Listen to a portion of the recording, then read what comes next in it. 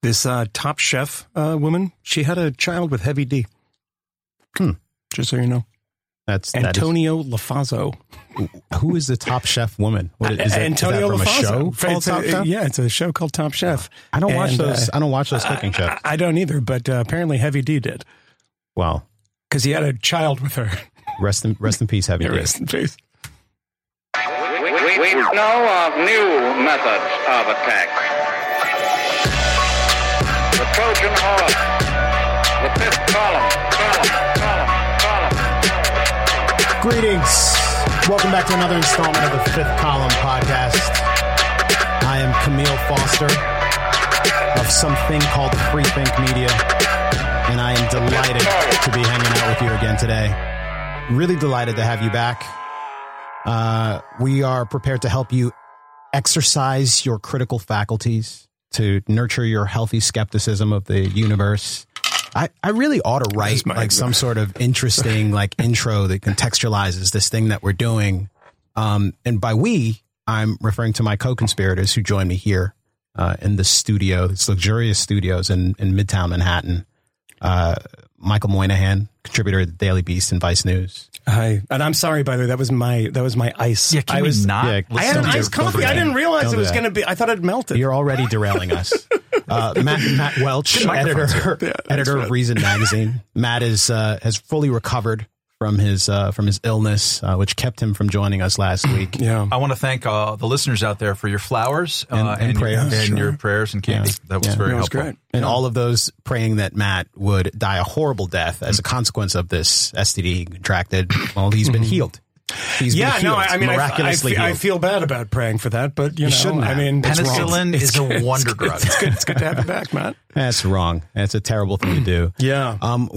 It was a very long, difficult weekend, gentlemen, and it has left us with a fair amount to talk about. On Saturday morning, I woke up and I was really shocked to hear the news of, I believe her name is Christina Grimes, who was murdered in Orlando, Florida. And I thought for sure at that point, this is something we'll probably talk about on the podcast, just this really awful story. She was a singer on The Voice.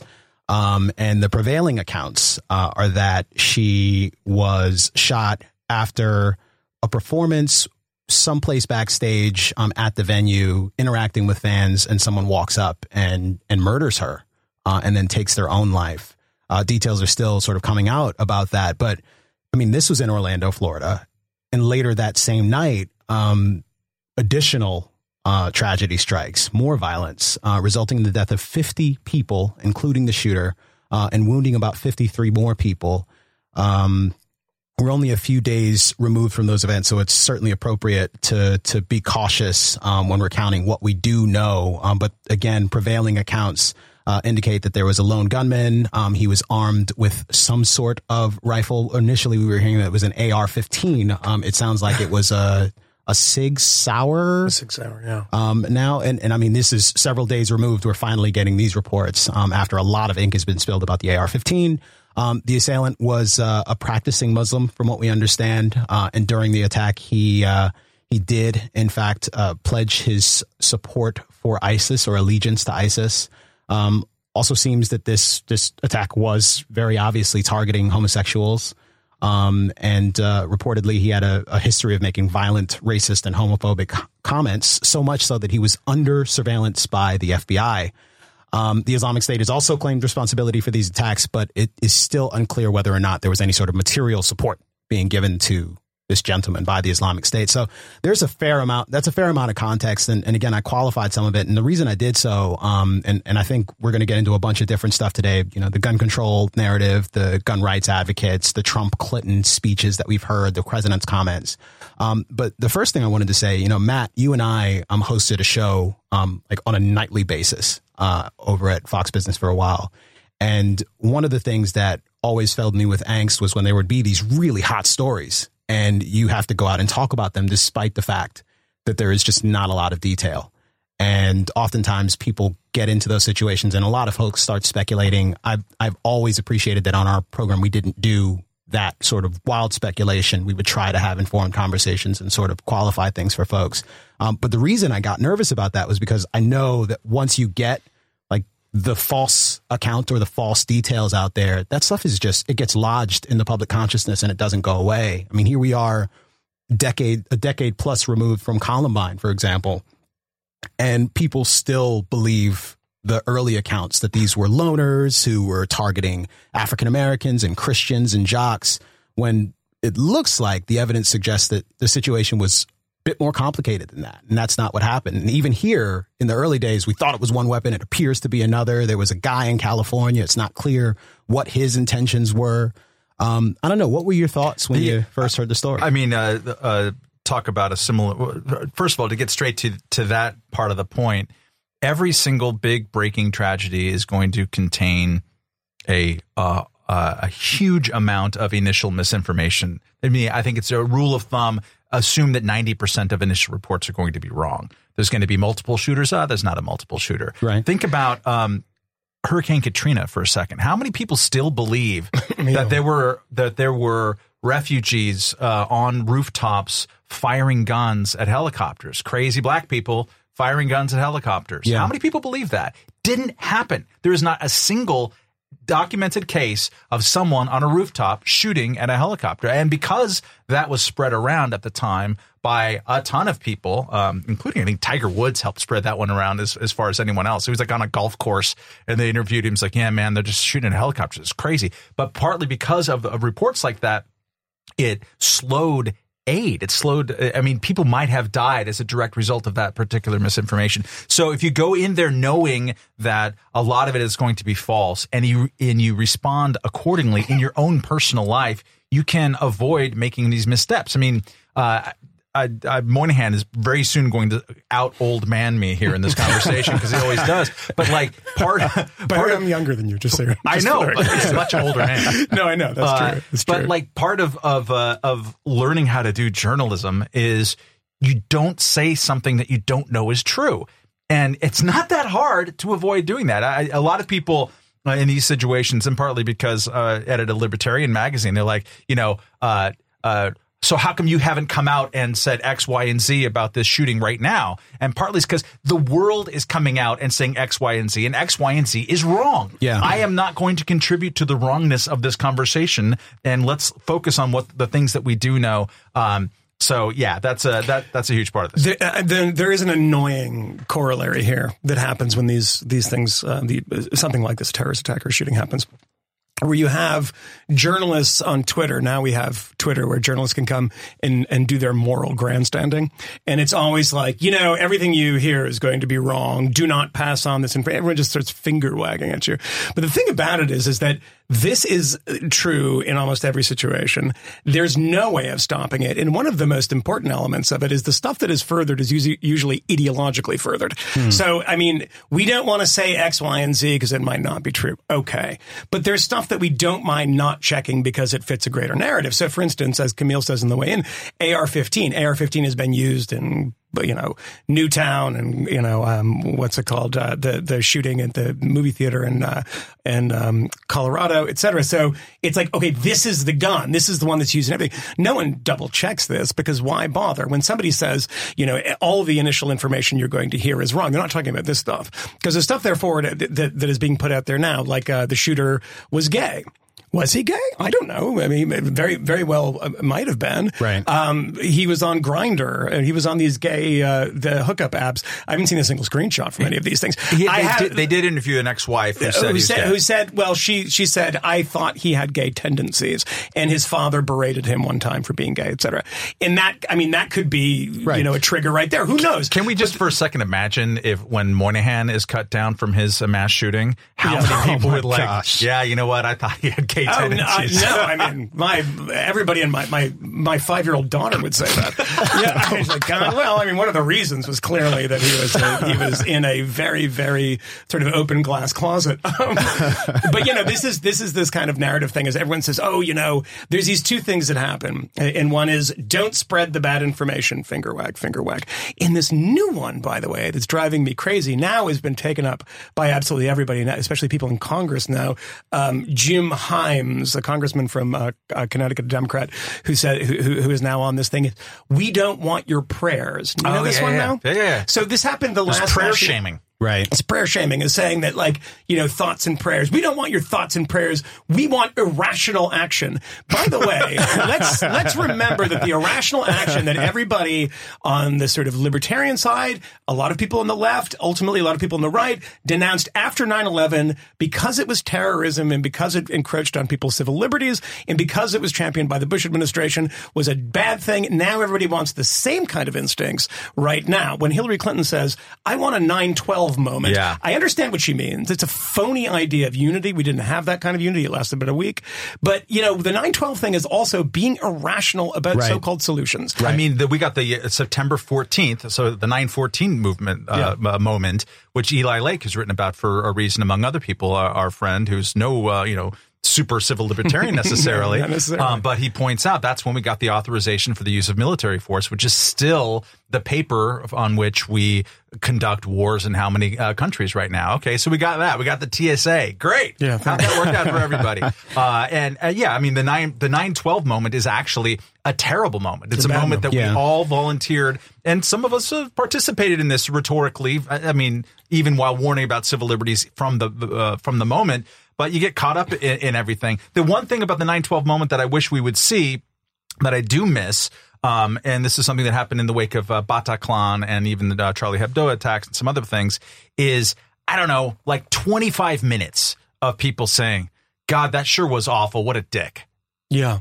We didn't have, No. These things always happen when I'm on airplanes. So like I get off a short flight from Toronto and there's been a shooting and I'm already looking at my Twitter feed and it just was already the battle stations. I know. I mean, you're like the Justine Sacco of tragedies. I mean, has Matt landed yet? The second you land, no, and it really is. And if you look at like my Twitter feed from that day, I think I responded to like Michael Brendan Doherty and didn't tweet a thing because I was looking at how quick this was developing, and I was sort of sickened by it. And I guess that's my own moral grandstanding in a way, but it really was. Because everybody was taking, as you said, they were manning their battle stations, and it was about guns, right? On one level, it was about Islam and terrorism on another level, and everyone fell very neatly into their little boxes. And I would add this too: it was about the word "about." We've talked previously on this show about whataboutism, right? It's that's good. It's the Cold War era thing where some terrible thing happens far away and you say, well, what about America had, Jim Crow South, that kind of stuff. It's a way of deflecting the original question and also pointing inwards at America. Well, there's aboutism. One of the most popular tweets that I saw out there was from, I think Jeffrey Goldberg of The Atlantic, and saying, you know what, this can be about guns and about homophobia and about immigration and all this kind of stuff. Think about the work being done by the word "about" is remarkable. There, it is an attempt. It's a heavy lift. It's an attempt for people to say that the thing I want to argue about here, it can and should be applied to this thing, right? Even if I don't know what the details are so far. Well, there are. I mean, there's a tremendous amount of emotion, and I think there is a public that desperately wants to understand and contextualize all of this. Which generally leads to oversimplifications and rush to judgment and all sorts of bad conclusions being drawn.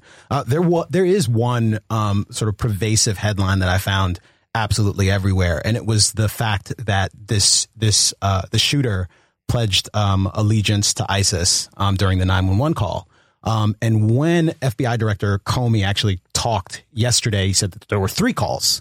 That one call, it was sort of, he called and he hung up, and in another call, and then the 2 consecutive calls, he actually ended up talking about ISIS, talking about the Sarnoff brothers who conducted the bombing and had no connection to ISIS. No. And then he talked about another gentleman who blew himself up and I believe was connected to the al-Nusra front.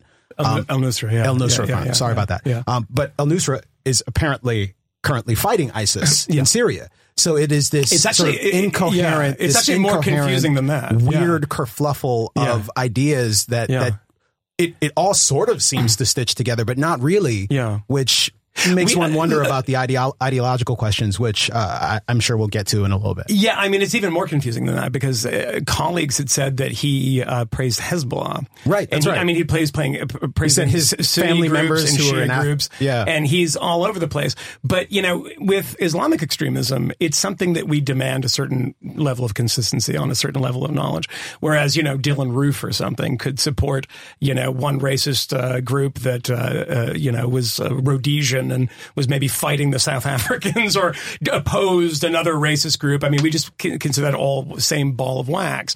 But what happens with guys like this, when you have Islamic extremism, is that this guy is basically not kind of ideologically literate. And this is what you get with a lot of guys that go from Europe and fight in Syria. And grab that copy of Islam for Dummies on the way out the door. Exactly. I mean, that's becoming a bit overplayed and a bit of a myth because there are a lot of people that are very, very serious about this stuff. But this guy, listened to Anwar al-Awlaki, they go through this thing where they say, Islam for me is representing, a distaste for American foreign policy, whatever it might be.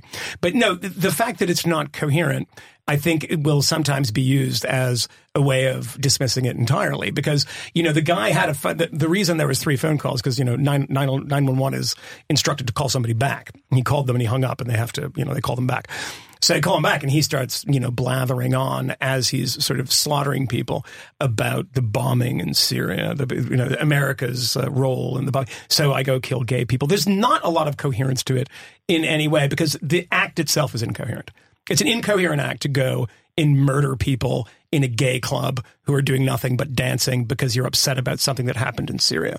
To give that any credence whatsoever is I think, in a lot of ways, pretty shameful. Well, I think what the ideology at play. I mean, there's the are you coherently adhering to a group, an organization? So far, we don't see any evidence of that really at all, and we see evidence actually to the contrary, as we just brought up. But then the thing that's more scary, the 2 things is one is that there's just sort of this sitting thing. Let's call it radical Islam. And I think we'll play some Hillary Clinton thing and talk about the stupid semantics of it all here in a minute. But it is an available tool for which people, and this is semi-new here now, in which U.S. citizens, people who were born in this country, the San Bernardino shooter, although I forget if he was born in this country, but this guy certainly was, can use to justify things. And that's frightening because if there is someone who is an American citizen who's totally here legally, who decides to adhere to this because it's a romantic kind of semi-death cult or whatever, and maybe it overlaps with your critiques about X or Y, or maybe not, whatever, it's really hard to do anything about it. And you see already in the statements from both the presidential candidates. I was on Red Eye last night with Tom Shalhoub, and he's like, we should be, so I think we should be able to deport or put on Guantanamo anyone who cheers, any American who cheers. Yeah, that's not how that works. No, but like that is the instinct to deal with this, because people, there's this, Americans will refuse to grapple with their own sense of non-omnipotence. And this is something that Hillary Clinton said, and I want to talk to you about this with Michael a little bit in her speech yesterday. She said, we can't contain this radical Islam or ISIS. We have to defeat it. Yeah. This idea that America has this kind of, as Camille was putting it before we started the show, is this sort of magical thinking that there is an available magical wand that we can wave, and a thing, a whole way of action, a whole possibility for shitty life will disappear. We don't have that power. And my question to you, Michael, since you are someone who, for personal terrorist reasons, know everything about 1970s left-wing violence all over the West. Yeah. Did that go away because we defeated it? Did that go away because we contained it? What was the kind of... Did what go away? The Baader-Meinhof gang, the Weathermen, the radical extremists in the 1970s. Got it. To play the semantic game that I guess Hillary Clinton and everybody likes to play right now is that we did win. The sort of forces of good against those forces of a very particular type of evil. But was it as a reason? Yes. But, and here's the big caveat, we didn't destroy it. It didn't go away. We just won in a sort of larger strategic sense. Those people still exist. I mean, the 2 guys from Baader-Meinhof robbed a bank last week. Really? This is actually true. 60, 65-year-olds of the third generation of the Baader Meinhof. These people don't go away. You can deal them as sort of systematic defeat in which, look, you can say whatever you want, and I don't want any interest in opening up the can of worms from listeners or whoever about Israel and about Israeli policy. Israel is never going to defeat the Islamic Jihad in Gaza, Hamas in Gaza in that systematic way, in this way that Hillary Clinton's saying. They will be destroyed. It's not going to, but they can contain it in that sense. 1991, the Cold War is it is over. It doesn't mean communists don't exist anymore. They just meet in basements and they just kind of start magazines like the Jacobin, but they don't control countries anymore. Whereas the problem with this, kind of Islamic extremism of this stripe is that the idea of defeating it is so different than the idea of defeating the Soviet Union or the Baader Meinhof, where there is actually an organizational structure. They have cells, etc. These kind of lone wolves of people that are inspired by the psychopathic ideology of Sayyid Qutb or al-Zawahiri or al-Baghdadi or these people, you cannot defeat that idea. It's not going away. It's because here's what people say that we should defeat it, right? You have a Frank Gaffney of the world, complete idiot that he is, say, we can defeat this. We have to defeat radical Islam. What is Frank Gaffney going to say to you in the next breath? He's going to say, this is not a small idea. This is not something that 10 people have. This is, if you look at the Pew polls, an enormous number of Muslims hold these views, right? This is what Frank Gaffney says. And then at the same time, he says, we can defeat this. Now, think about those two things next to each other. If it is 7 people that are, students and sponties in Frankfurt wearing fucking helmets, having long droopy mustaches and getting handguns from the PFLP, you can probably defeat those guys. But if you're Frank Gaffney and you say that this is a systematic problem, and I believe that there's a tiny element of truth to that, but he completely makes a hash of it. But if you say that it's that deeply, settled inside this community, this religion, this region, how on earth do you expect to defeat that? Because what we discovered in 2003, 2004, 2005 is that as well-intentioned as we were, Iraqis, being under the boot heel of Saddam Hussein, were not interested in their mind, being under the boot heel of democracy. They were not interested in it. So what do we do? We can't defeat it in that way that we defeated the Nazis, that we defeated the Japanese, and that we defeated the Soviet Union. And it's interesting. I mean, there's a couple of different conversations happening here when we talk about sort of terrorism and the tactic of terrorism. I mean, this is something that we've seen for a very, very long time. I think just last week and probably before that, and not for the last time, I talked about the anarchist terror campaign that started in like the late 1800s and ran through like the early 1900s. Killed an American president. Killed several heads of states. Yeah. And is this why you're an anarchist? World War I? No, it's not. Okay. Just because I'm not that sort of that sort of anarchist. Okay. But I mean, what we actually see happening there with this particular tactic is small groups of people find themselves with access to these incredibly destructive weapons, these bombs that they can use on their own, and also find themselves with access to an emerging mass media technology that helps them communicate these deeds as words, so to speak. And that is a pretty powerful combination. And it's eerily similar to what is taking place today. And I do wonder oftentimes when I hear people talk about defeating terrorism, defeating a tactic seems very strange. Like, I don't know that you can actually do that. That doesn't sound like a practical goal in any way, shape, or form. I mean, you could defeat terror groups. I mean, I guess if that a group, but that is their primary tactic. But even that, like Audrey Kurth-Cornyn, for example, has done a lot of great writing on this, and not only her, but most of these terror groups do not actually disappear because of some military interventions, for example. The stuff that we've done that's been effective is actually freezing assets that are going to supercharge an organization like Al-Qaeda. At the same time, there can be little doubt at this point that there were certain things that were done to Al-Qaeda in the situation where we were trying to address this situation with Al-Qaeda that actually led to the circumstance we find ourselves in, where we are dealing with this organization called ISIS now. But I want to see if we can't pivot to this question of like ideology and radical Islam of it all. And there have been a couple of things that have emerged. I mean, Donald Trump is very quick to criticize President Obama, who, when he gave his remarks, was careful not to use the phrase radical Islam, and really did seem to be very carefully not doing that, and went out of his way to say that we're not at war with Islam. Hillary Clinton, on the other hand, did in fact use it. And here's some audio of her. See if that works. Stopping lone wolves a top priority. Whatever we learn about this killer, his motives in the days ahead, we know already the barbarity that we face from radical jihadists is profound.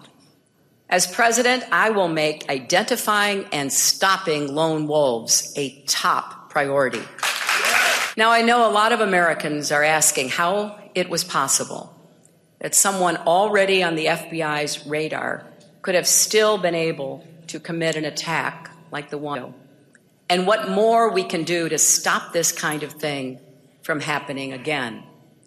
Well, we have to see what the investigation uncovers. All right, it's two separate threads there, but the key thing is that she's willing to use the phrase. And I guess that the issue that I have with sort of the generalization about radical Islam, and Trump is one example, but other more thoughtful, academic, scholarly conservatives have had similar criticisms of the president.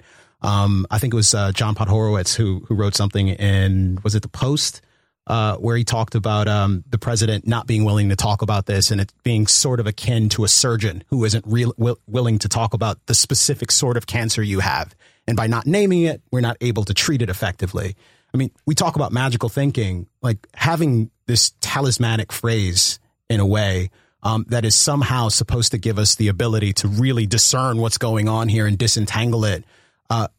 That seems a little out there to me. I don't understand, and maybe I've lost patience with 15 years of this bullshit discussion.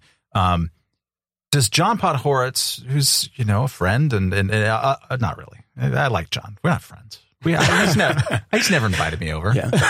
John, I'm calling you. I've invited you. Never invited me over. Camille invites me over. I don't go. He's a very That's nice true. Guy. I like John. He's a super nice guy. But like, do conservatives who use this argument, do they think that President Obama doesn't think that there is an ongoing kind of important fight with radical Islamists? So it's not clear what Donald Trump thinks, but that's a separate matter.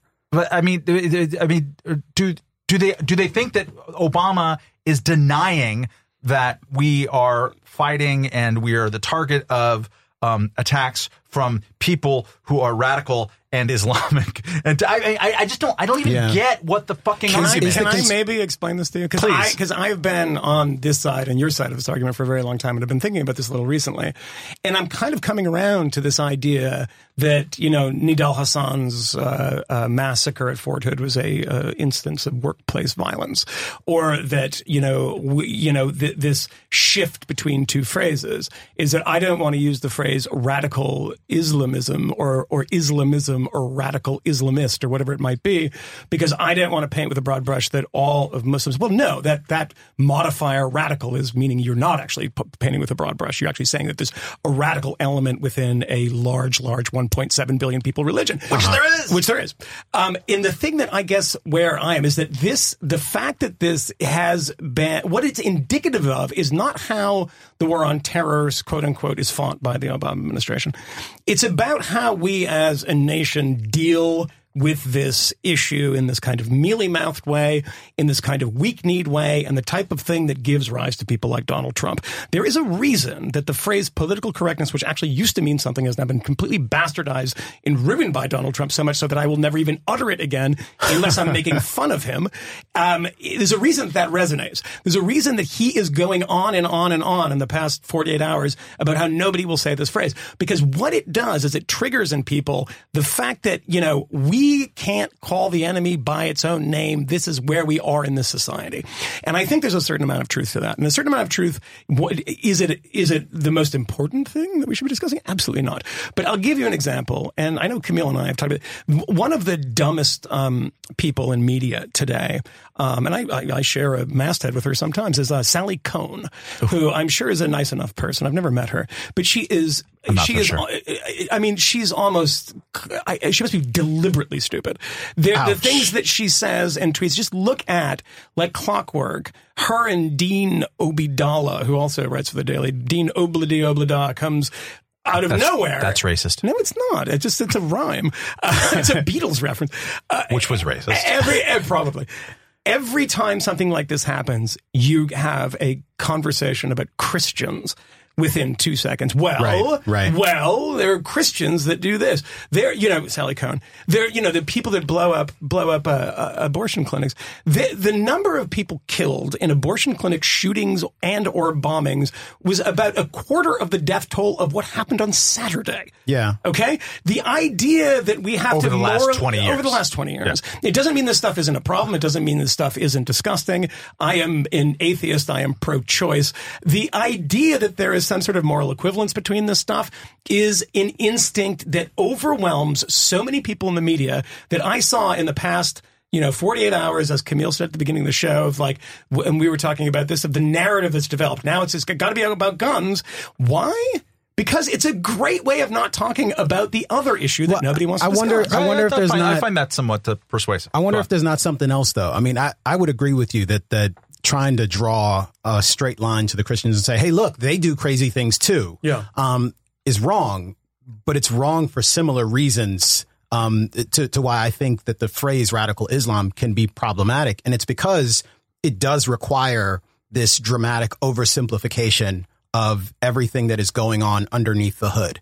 Sure. The fact that there are, in fact, these various factions that are in conflict and in contest with one another, that even the people who sometimes take action on behalf of these ideas aren't necessarily serving a religious cause. And in another way, I think that creating sort of this single mass, this readily identifiable population, radical Islamists, actually gives credence to the notion that there is a place where we can go, where we can sort these people out, where if we fire enough guns and if we drop enough napalm, that we will finally fix this. All we need to do is disrupt the operations of ISIS. All right, History suggests that probably ain't so. I'm gonna elect you president of language right now. If we're gonna have fucking semantic conversations constantly, and by we I don't mean us three, but the country,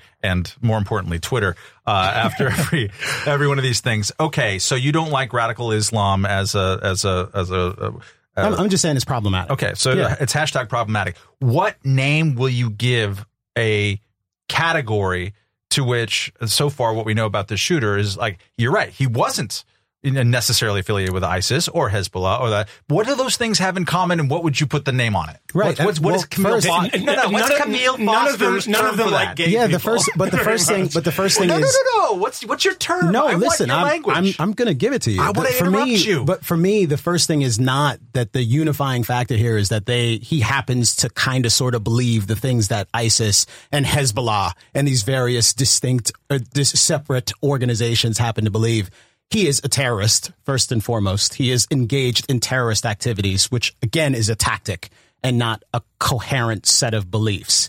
I think that's sort of the first thing, and I can set that aside. Still hasn't answered the question. The fact that he happens to be Muslim and that there are some radical Islamic elements there, I'm fine calling it that in general. I am acknowledging that there is a problem with potentially oversimplifying the nature of what it is we're facing. And it's the reason why when something like this happens, whether or not ISIS lends material support to the guy, Ted Cruz comes out and says, well, see, we've got to go and we've got to take out ISIS. Well, these two things don't make any sense at all. See, here's where going and knocking off ISIS doesn't actually make certain that this doesn't happen again. In fact, going in and confronting them militarily could, in fact, inflame the situation further, and it makes them look ever more strong when you acknowledge their phony claim of credit and authority, responsibility for things that they didn't have any direct responsibility for. A few points there. The first one is that, if the United States or France or Italy or whoever is giving material support for airstrikes against, ISIS positions in Mosul or Raqqa or something, has literally nothing to do with a guy who was born in Yonkers and who hates gay people and is on Grindr and decides to kill 50 people and shoot up 49 others. I don't think that there's a relationship there. But I would say also also that we cannot let the instincts of the stupid dominate the narrative that is true. By which I mean, we don't want to talk about this because people will want to go bomb ISIS. If we were to kind of massage language in such a way, because Americans tend to have very bad ideas about a lot of things, we would be changing the language on almost everything. Agreed. And in fact, that's why these conversations are happening, because that's left and right in this country have converged very hard over the last 15 years to realize, I mean, the post-structuralists, and I don't even know what that word means, they have won. They have won. It's all debates over language. It's all debates over semantics for precisely that reason. People want to, in a very 1930s way that George Orwell is the most gifted writer talking about, there were lots of fights over language in the 1930s, too, for very similar reasons. Politics in the English language. Yeah, I mean, here's the question that everybody has to ask themselves. I mean, you said this phrase is that, he happens to be a Muslim. He doesn't happen to be a Muslim. He is a Muslim. And one of the reasons that he is motivated to act in the way that he did is because of a very particular interpretation of his faith. It's not, again, are we actually at the point where we have to clear our throats every 2 seconds and say, well, not everyone? I've never said that. I don't think you have to, but everybody else says this all the time, is that if there are people that believe that every Muslim 1.7 billion, they are hopeless. There's no way of throat clearing that's going to make them say, I see that. But here's the difference. And here's the thing that bothers me is that if you see the way we handled the abortion clinic attack in Colorado just recently, the way that people talked about the ideology that underpinned and undergirded that person and that shooter and that psychopathic terrorist, we'll see a very different way of people treating that than this. I'll give you an example that nobody has. I should maybe not spoil. I should maybe write a piece about this and not just give it out. No, give it out. There's nobody listening. Here's the thing that I was thinking of. I sent Camille Foster a clip that I just happened to come across from when I was at Reason, and I was quite fat too, by the way. I was this big cherubic guy. Fat now too. And I was on CBC, and I was talking right after the Jared Loughner shooting of Gabby Giffords. Canadian Broadcast Company. And I was corporation, and I was ganged up on by the host and this, half-wit sociologist from McGill or something who, writes about Jacques Derrida in his free time, who was telling me and telling everybody that what we can trace this shooting to is the fact that Sarah Palin had some sort of graphic that had the violence at the Tea Party. It had crosshairs on it. Yeah. Now, we knew nothing about Jared Loughner at the time. This narrative still exists today. It has not died, to Camille's point about stuff that's true and stuff that's false and that lives on in perpetuity. He wasn't a Republican. He knew, I hate Sarah Palin, but I wouldn't blame her for this. There's no evidence that he ever saw that. But we were willing to excavate something that was in proximity to him geographically. Right. Not that he had ever seen, and talk about this as an ideological thing for weeks. 2 days before the shooting, 2, 3, 4, 5 days before the shooting, an imam from Manchester, England, came to Orlando and gave a lecture in which he said all gay people should be killed and we should do it rather quickly. This was days before in Orlando. A radical, and this was covered by the local media. Yeah. This guy goes, and no one is talking about this at all and say, well, it's totally incidental. Well, no, has nothing to do with this. Really. No, there are people. There's been conversation about that. The same people that want to take these completely tenuous associations between the ridiculous Sarah Palin and the psychopathic Jared Loughner are saying, yeah, I don't really see the connection here. It's just that are we serious? But there really is that magical thinking really does happen on the right too. And you said if there are people who believe that all of these Muslims are terrible, there's no hope for them. Yeah. Well, one of those people is the nominee, or will be the nominee for president from the Republican Party. Yeah. And he said just yesterday during his remarks about this, that the Muslims have to work with us. They know what's going on. Yeah. And he didn't only suggest that about the Muslims in an interview on, I think he did it in multiple interviews, but I know he did it on Fox and Friends. He even suggested that the president was either incompetent or stupid, or perhaps he intimated that the president may perhaps know what's going on as well, because he's, I suppose, a secret Muslim. Can we parse that? That seems to matter. Get that. Let's read the quote. Yeah, I didn't get what he was saying there. Talking about Obama. This is a direct quote. He doesn't get it, or he gets it better than anybody understands. It's one or the other. It's not tough, it's not smart, or he's got something else in mind. Right. What does that mean, though? I mean, what is the implication? I mean, with Donald Trump, I believe anything. If he's implying that he's a Muslim, let's take it in context. Yeah, let's take it in context. I mean, this is the same guy who, for a very long period of time, was pursuing the theory that the president had lied about his place of birth and had a phony birth certificate. I think he's still and doing suggested it. one of the reasons why he had a phony birth certificate was because his birth certificate might say Muslim on it. Yeah. Which is ridiculous. But that's what he suggested. And it's the same guy. And he didn't even suggest it, he said it. Yes, that's true. And his whole... No, he always posits the question. Yeah. He's just asking questions. He's just asking questions. His whole... and Jesse Walker has a great piece in Tuesday's LA Times. This is Tuesday that we're talking, but you'll hear this on Wednesday. About this. I mean, his whole selling proposition as a candidate, I mean, he's a nationalist who talks in conspiratorial ways, as a descriptive word, about the other, the foreign menace, the devious Chinese who are playing us, better than ever. The Mexicans who are doing with their immigration policies even worse than what Fidel Castro did with the Mariel boat lift. There's always this super clever outside other, or you're a dupe. And with this Obama thing, he did both at the same time. Totally. He's either too stupid, doesn't understand anything, or there's something else going on here. I'm just asking questions. I mean, look, I am not the guy who is going out looking for dog whistles that aren't there. In this particular case, he is all but saying, without a doubt. I hear that register, that whistle. I'm just like one of those dogs who's chasing his tail saying, I don't know exactly what he's trying to say. Yeah. Because it is clever in the sense that it can mean a lot of things to a lot of different people. I mean, think of it this way. The Washington Post, who he banned from covering his campaign now, which, by the way, everybody was very, very upset about. They hadn't noticed that, where I write periodically, the Daily Beast has been banned from Trump events for a long time. BuzzFeed's been banned. Politico. Huffington Post has been banned. Politico has been banned. And it is, he's within his right to do this. These are private events. It's a private campaign. He can do that if he wants. It's a really, really, really bad precedent. And it's ugly as can be. But he did this because the Washington Post headline about this was that he, what was it? It said, and the Washington Post actually changed this headlines. So this headline, this is why the dog whistle is in such a weird register, right? Is that it's like a Rorschach test in the sense that the Washington Post said, Trump implies that, what was it? That Obama was involved. I think that was involved in the killings in Orlando. Which, that's pretty crazy.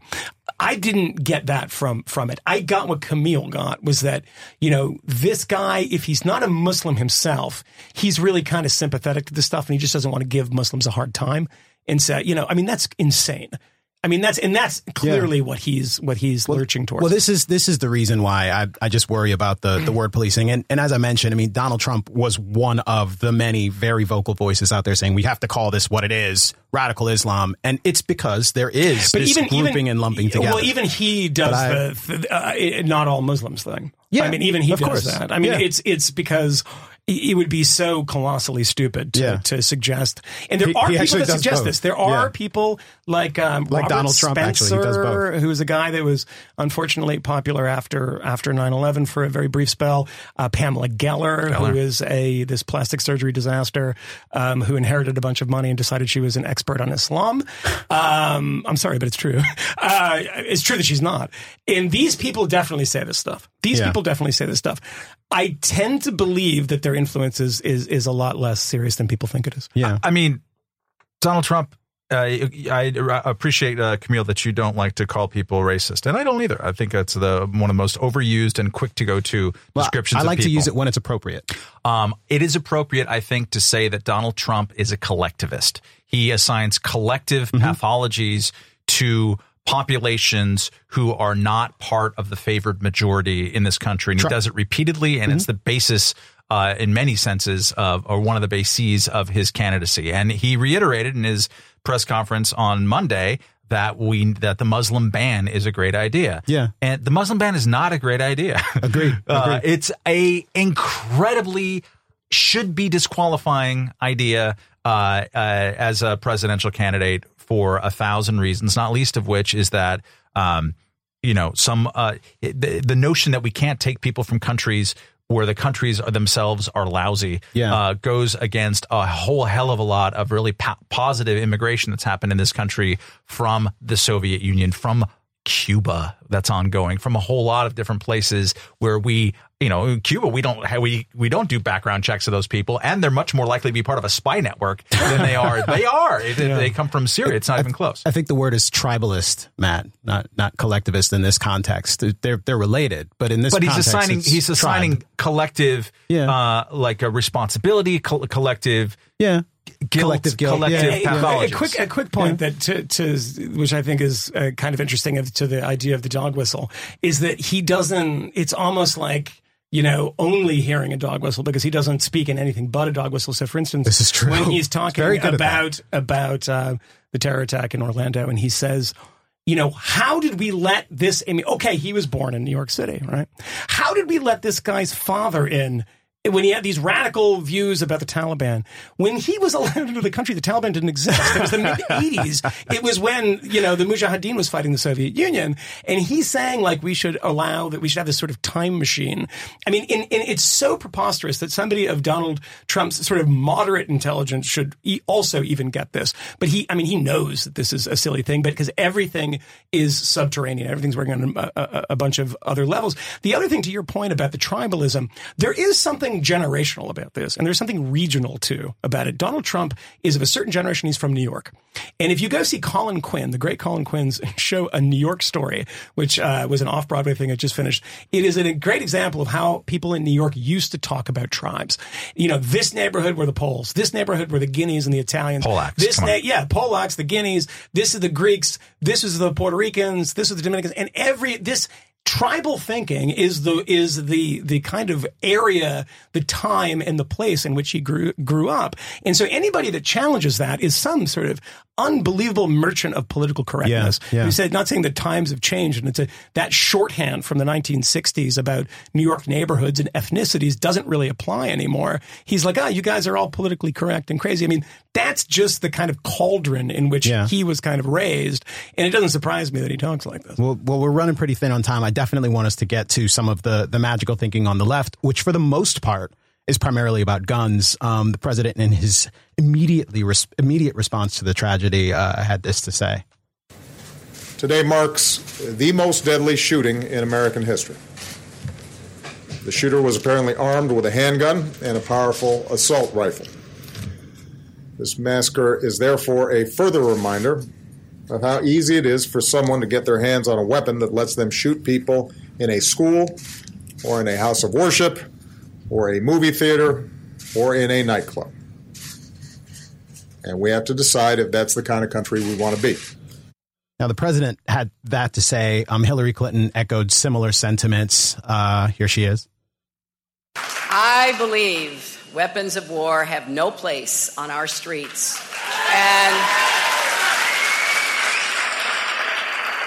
we may have our disagreements about gun safety regulations, but we should all be able to agree on a few essential things.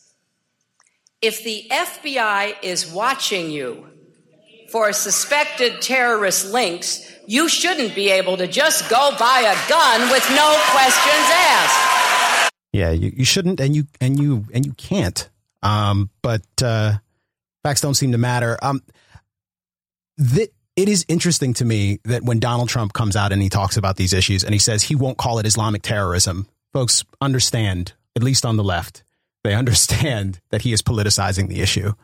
When folks talk about gun prohibitions in the wake of tragedies like this, in the immediate aftermath, there isn't the presumption that they are doing they're doing it for good reasons. They're doing it for noble reasons. I think they've embraced this now, though. It's the new response to this stuff is, and it's part of the prayer shaming, is that, let's politicize. We should politicize this issue, damn it. And we'll politicize it by talking about how the NRA is evil and should probably come under a terrorist attack itself. Igor Volsky, who is the single most irritating person in this country, that's hard. And the wake of any shooting event. I'm Googling him right now. I know the name. I forget who he's affiliated with. He spends every post-shooting thing trolling all Republican members of Congress when they say thoughts and prayers go out to the families of the victims and say you received $4,000 from the NRA in 2013 and you voted to keep guns in the hands of terrorists. And he'll do 195 of those tweets in a day, and everyone's like, Igor Volsky gets it, and this kind of stuff. Yeah. And first of all, $4,000 as a political contribution doesn't really signal anything. And second of all, I mean, those terrorist watch lists are not things that are, for example, approved by the ACLU, which rightly points out you can get your name on a list in this country, and there's lots of different ones. Right. Terrorist watch list, no fly list. Really hard to have any kind of sense of due process of how you got your name on there. Right. Steve Hayes, conservative commentator for Weekly Standard and Fox News, his name was on the no-fly list, right? Brother of my business partner, Dan Hayes. Yeah, full disclosure. Teddy Kennedy's name was on one of these lists. It should have been the no. The no drive don't allow him to drive. So you have these, and obviously to make the joke, but the cheap joke, but it's true. I mean, if we're going to go around and saying being subject of an FBI investigation is going to disqualify you for some shit, Hillary Clinton's got some problems. So let me ask listeners out there. Let me just put a counterfactual to you here. There's a Muslim guy. He's, a little confused, a little mixed up. He has some political opinions, and he said some things to his coworkers that are a little radical. But he's never done anything wrong. And he decides that he wants to go buy a gun. He's been visited by the FBI 3 times, and the FBI says, guy doesn't do anything. That, for most people in the kind of, I think, green-walled landia would say there's a little bit of a harassment at this point of this guy has been pulled in 3 times, not connected to any terrorist groups, not connected. They let him go every time. And then he goes to exercise one of his constitutional rights, and we decide to abridge that right because he is a scary Muslim that said some scary things, right? We would have prevented this, as the theory goes, we would have prevented this terror attack. But, look, can you think of other times when people, so sort of broadly on the left, I would say, I think there's people on the right that say this too, that would be opposed to, taking Muslims, in treating them as a separate class of people that do not have the same constitutional rights as other Americans. And people say, how could you say this, Michael? This is completely crazy. The guy went on a shooting spree. I am just dealing with what the information the FBI had the day of the shooting, which was no information that this person had done anything wrong or done anything illegal. This is pre-crime. This is the idea, the Philip K. Dick idea of pre-crime, and it's the idea also of a thought crime, of that the thought crime in this instance definitely presaged an actual massacre and an actual crime. That's not always the case, because the other thing that people that know a lot about Islamism, for instance, say is that this percentage of people are Islamists, by which they mean we want a theocratic government that is governed by Sharia law, et cetera.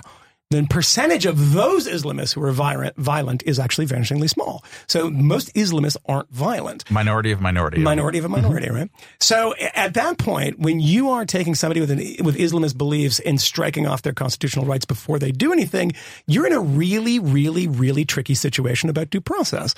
And this is a country that thankfully affords people due process. But the thing about due process and about the Constitution and about this country and about our legal regime is it isn't perfect.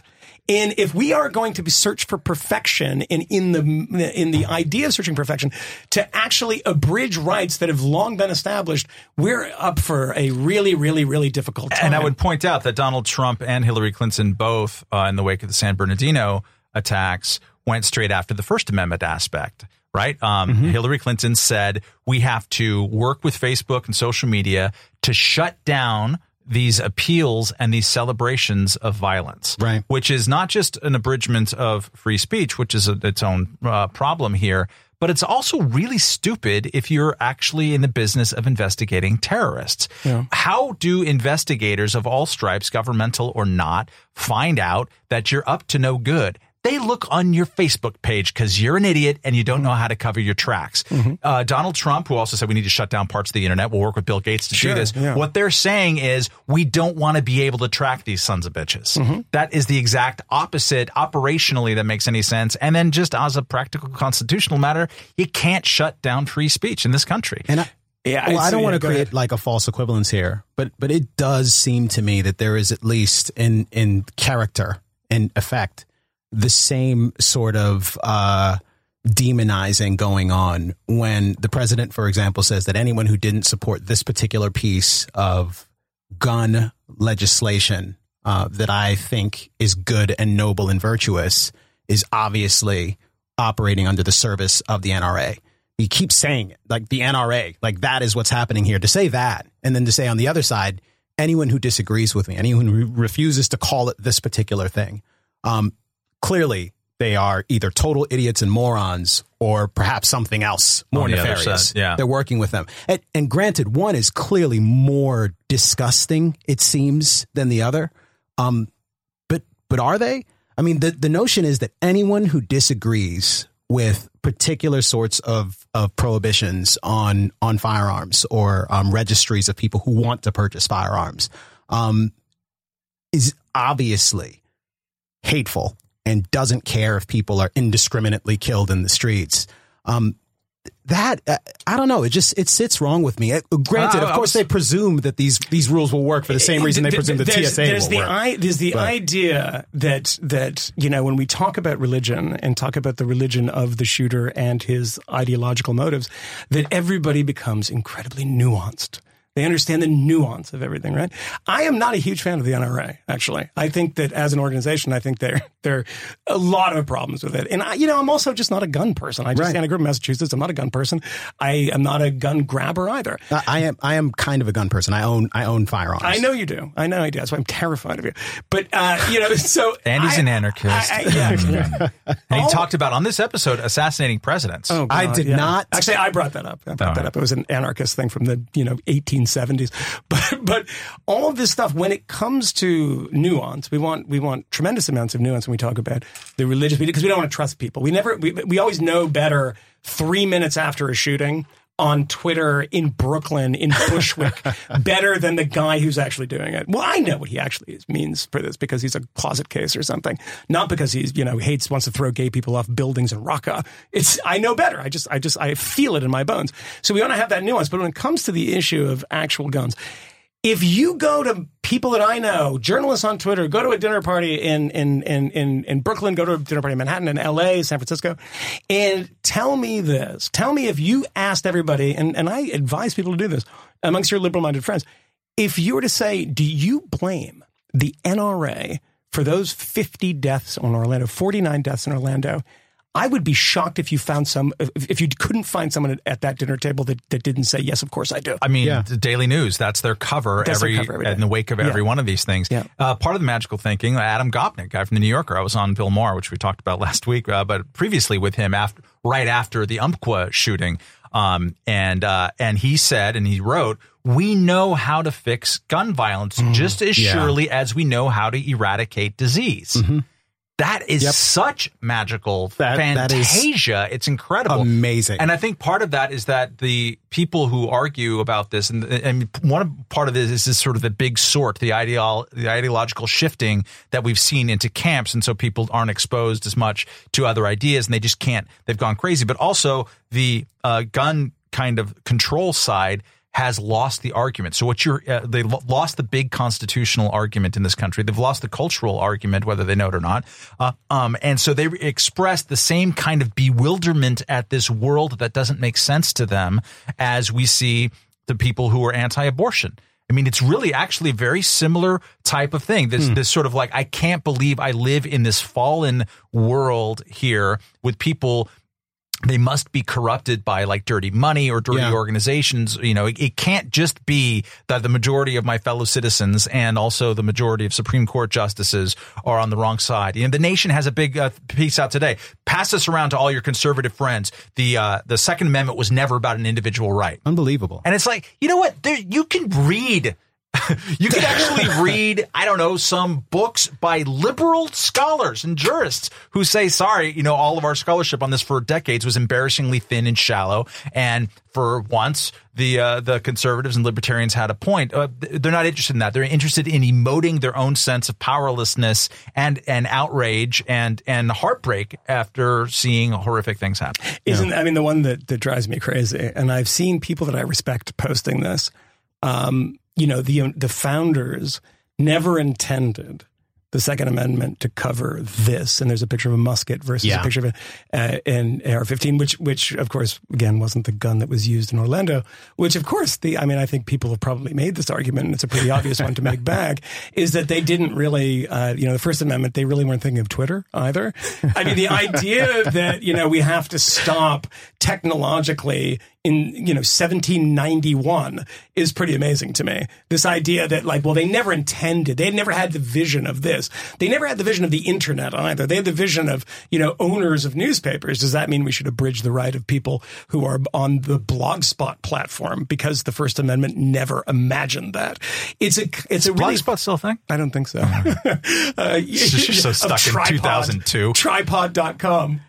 Yeah. But I just that kind of thing, this kind of stuff, which is there are. I should probably do a piece about this of the post Orlando cliches of we don't want your prayers because your prayers don't solve anything. Only gun control can solve things. This is not what the founders intended. These are weapons of war. These are automatic weapons. By the way, of course, this is pointed out by a lot of people. They're not automatic weapons. Automatic weapons have been banned since the 1930s in almost every. The weapon of war is the M16. Yeah. The AR-15, which again was not the gun used. Which in the M16 it can go full auto or it can shoot on 3-round bursts with one pull of the trigger. The guns that were used in this shooting are one pull, one shot. Well, we haven't fixed this, and I was hoping we would. And there are so many just completely reasonable arguments against a lot of the gun prohibition stuff that we didn't get to. But it's out there, and it is painfully obvious. There was, however, a question that came in via Facebook, Matt Welch, to me, about our conversation last week about these genetically modified mosquitoes. Yes. And I think the effect of the question is, why wouldn't libertarians? Is he question-splaining? Yeah. I'm trying to give you the question. Yeah. So you can respond to it before we punch out here. But why wouldn't libertarians, like you weird people who write at Reason and those weird people who read it, whoever they are, why wouldn't libertarians be more concerned about sort of the potential externalities of weaponizing or modifying these mosquitoes and letting them out into the world? Couldn't they screw things up? Don't we see government screwing things up all the time? Shouldn't there be some precaution there? Sure. There should be precaution. Why shouldn't there be? Okay. It's possible to hold two different ideas in your head at the same time. Like fracking, for example, natural gas explosion or natural gas increase in this country lowers the amount of carbon that we produce. And also we should make sure that it's safe in terms of methane and water wells. You can think both those things at the same time. We should look at genetically modified mosquitoes here, and we should also do what we can to make sure that they're safe. And I say that also, and I wish that kind of ability and desire to make sure of two things at once extended to our friends who are blindly against all genetically modified crops in a way that is leading to or contributing to the starvation of people. Yeah. All the science is in. As much as science can be in on the subject, the science of genetically modified crops, not mosquitoes, is in. And it says, cool, bro, they're safe. No problem. Stop worrying about it. And yet people are standing up against it. So yes, of course you should look to make sure it's safe and that we don't introduce some horrible new thing. Also, mosquitoes suck and they should die. So we are about at the end here. Moynihan, did you have any parting shots? I have a quick, very quick. Some idiot wrote this. I knew you would. I got two of them. I knew you. Oh my God. Well, they're on the same. You only get to choose one. You don't have to bring the other one. They're on the same thing. All right. Well, do it fast. Do it fast because people like this. So they do. So here's the deal. When we were talking earlier about how a terrorist attack like this is always taken as an opportunity to push your particular political agenda, your bailiwick, your ideas. My favorite one was the kind of radical feminist, should we say, I guess, view on this, which were two pieces. One was in the magazine Quartz, which is I think it's owned by the Atlantic. So anyway, Quartz and Salon. I'm just pulling these up. And Salon was by the fantastic Amanda Marcotte, who has never found a subject that she can't make incredibly dumb. And Overcompensation Nation, this is the headline, it's time to admit that toxic masculinity drives gun violence. Now, Quartz had the very same kind of argument that said that the gun culture is driven by masculinity. So we are 2 steps removed, by the way, from a radical Islamist.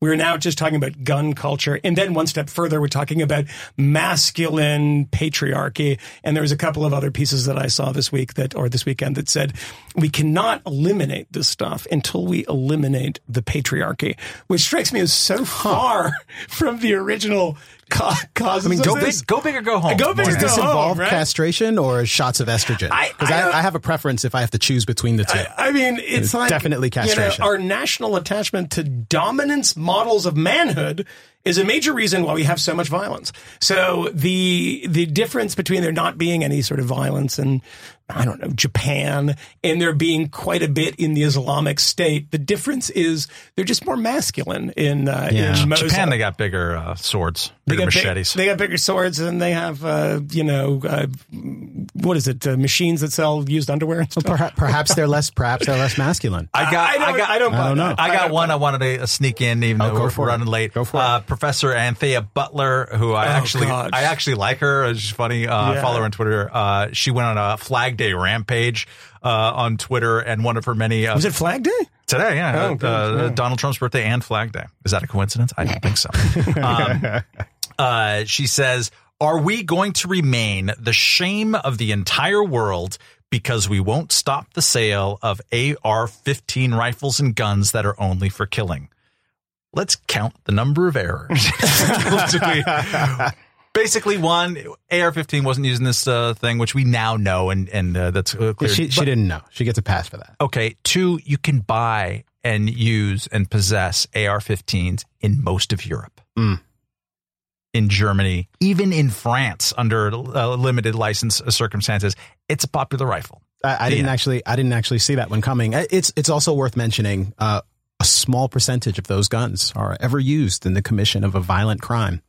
And worth noting. It's also worth noting that in Paris there have been 2 major terror attacks. Actually, a terror attack yesterday too, where 2 people were killed by somebody who claiming allegiance to ISIS. That and the 2 previous terror attacks, which were mass casualty attacks, were both done with Kalashnikovs, which are not legal in France. You can't buy them over the counter. Yeah, but somehow they managed to get them because they really wanted to commit a terror attack, and they were like, you know what? I know it's illegal, but I'm going to do it anyway. So that's because immigrants are bad, Mike. So yeah, that's right. You said that, not me. I'm very pro. Yeah. Well, not pro those people. I'm pro lots. I'm pro lots of things. I'm certainly pro everyone who has been listening to this podcast. We've been doing it for a number of weeks now, and every single week the numbers of listeners, downloaders, whatever you want to call yourselves, has been going up. Thank you very much for hanging out with us. Please do share the wealth. Don't hoard this. Don't keep it to yourself. Tell all of your friends. Please do the iTunes, YouTube review. Not YouTube, because we're not there yet. We will be. And send us a note. Visit us at WeTheFifth.com and hit us up on Twitter. Tell us what you think. Tell us what you're thinking. And as a parting shot, I name checked Audrey Kirk-Cornyn earlier. Her book, How Terrorism Ends. I believe it's How Terrorism Ends. If it's not, it's Why Terrorism Ends. It's one of the two. You should get that and read it. It's quite good. With that, we gone. We out of here. Later. We know of new methods of attack. The Trojan horse.